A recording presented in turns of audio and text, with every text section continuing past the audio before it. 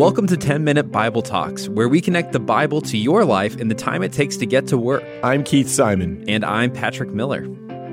Also, if you want to connect with us, follow us on Twitter at TMBT Podcast. You can also check out our hashtag AskTMBT, where you can ask us anything and we'd love to connect with you.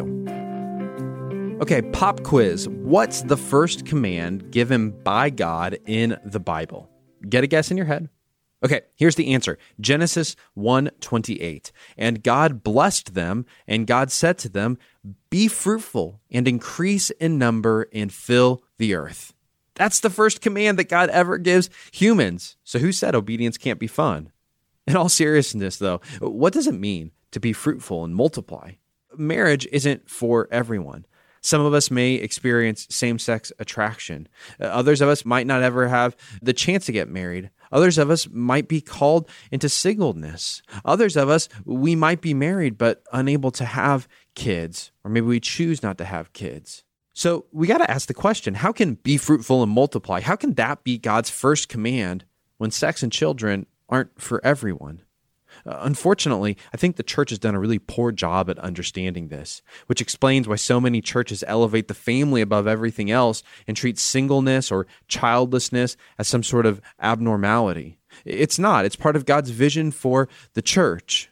And I think our culture, interestingly, actually does the same thing. What it does instead, though, is it elevates erotic and romantic love to the near exclusion of friendship. But this isn't the Bible's perspective. If anything, the Bible seems to see friendship as a love that can even go deeper than romance. But I don't want to get too far afield. What does it mean to be fruitful and multiply? Have you ever noticed that the New Testament actually picks up on this language? Remember, God calls people to increase in number. And when Jesus gives the Great Commission, he calls the disciples to increase their numbers by making more disciples. He calls them to go to the ends of the earth in the book of Acts, recalling God's command to fill the earth in Genesis 1. What about fruitfulness? Well, Jesus spoke about living a fruitful life by being obedient to him. The Apostle Paul described the fruit of the Spirit: love, joy, peace, patience, kindness, goodness, faithfulness. And he calls disciples to grow in that kind of fruitfulness. When we put it all together, the picture really comes into focus, doesn't it? Being fruitful and multiplying, it's not just about having children. It's about increasing the number of Jesus followers in living lives which are fruitful in good work. This is our most basic human command, and it was God's vision all the way back in the garden. In our last episode, Keith explained how the temple Solomon built is really just a reboot of the Garden of Eden. It's the place where God dwells with his people, and life is as it should be, just like it was in the garden. But we can press this comparison between the Garden of Eden and the temple. We can press that comparison even further. You see, humanity's calling in Genesis 1 was to spread the boundary lines of Eden, to be fruitful and to multiply. And in doing so, they would fill the entire earth with the Garden of Eden. Of course, that's not the way the story goes, but the goal always stayed the same. The goal of the garden was to expand, and the goal of the temple is no different. Solomon prays this amazing prayer in 1 Kings 8 when he dedicates the temple. And it's clear that he wants the Israelites to be fruitful and multiply, to fill the world with disciples of Yahweh and spread his fruitful love, justice, and mercy to the ends of the world. At the center of this prayer, in the most important spot, catch what Solomon says. He says this: "As for the foreigner, who does not belong to your people Israel, but has come from a distant land because of your name, for they will hear of your great name and your mighty hand and your outstretched arm. When they come and pray toward this temple, then hear from heaven, your dwelling place. Do whatever the foreigner asks of you, so that all the people of the earth may know your name and fear you, as do your own people Israel, and may know that this house that I have built bears your name." Can you hear the echoes of Genesis in there? The calling to fill the world with Yahweh's followers, to be fruitful and increase in number and fill the earth. Israel's calling is a reboot of Adam's calling. And our calling is a reboot of Adam and Israel's calling. God wants you to multiply. And the main way you do this is by sharing Jesus with others. Who does Jesus want you to start a spiritual conversation with this week? A family member? Maybe it's someone at the office or a friend at the gym or a neighbor down the street. Be fruitful and increase in number and fill the earth. We do this by making disciples. I know that can sound fancy, and you might think, well, I can't do that. I don't know how to do that, but that is a lie. You can, and you know how I know you can? Because God literally made you to do this. If you want a simple way to start, try this. The next time you see someone who is hurting, sit down and talk with them. Listen to their story. And when they ask you how you process things like this, share about Jesus. Share how Jesus has walked with you. Or maybe if you've got a friend in a hard spot, you can offer to pray for them. Not right then and there, but just say, hey, I'd love to pray for you.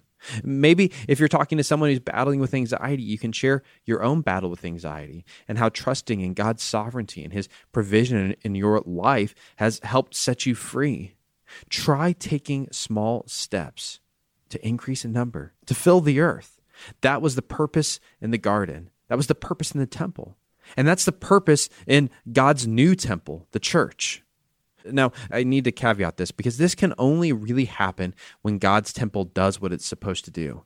If you read through Solomon's prayer, you quickly discover that the temple is not just the place that God lives. It's also the place where the vulnerable can plead for justice because God lives there. It's the place where the guilty can direct their repentance because God lives there.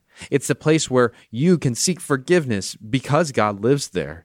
Solomon sees a future day when Israel will live in exile, and even though they may live in a foreign land and the temple itself might be destroyed, he says you can still turn your prayers toward God and the temple, and somehow, some way, God will live there and hear you. Of course, when we think about it, earth and heaven combined are too small for the reality of God. Solomon knows that all of creation is too small home for the weight of God's glory. And yet in his kindness, God makes a home, a place where we can seek him. Paul and Peter called the church God's new temple, and they don't mean buildings. They're not talking about church auditoriums or foyers. They mean people, followers of Jesus. Those are the blocks in the new temple that God is building. We are the new place of God's presence, his justice, and his forgiveness. You are a block in that great structure. And so you have to let this prayer echo in you, the way that Solomon's prayer actually echoed in that original building. Will you heed the call to obedience? Will you live a fruitful life filled with love and joy and peace and patience? Will you allow your church to be a place that people can go when they need justice? A place where sinners can go when they need to repent, a place where we all can go in need of forgiveness. Will the church be that kind of place, just like the temple was, where people can be fruitful and learn how to walk in the way of Jesus? Will you heed that call? Will you make disciples? Will you be the living embodiment of God's mercy and grace and forgiveness and presence to others? Pray for that today. Thanks for listening. If you've enjoyed this content, please subscribe and give us a rating. That helps other people find this podcast more easily. Also, ask yourself, who could you share this podcast with? Texting an episode to a friend or a family member is a great way to help them grow spiritually. If you want to go deeper, check out our show notes for book recommendations.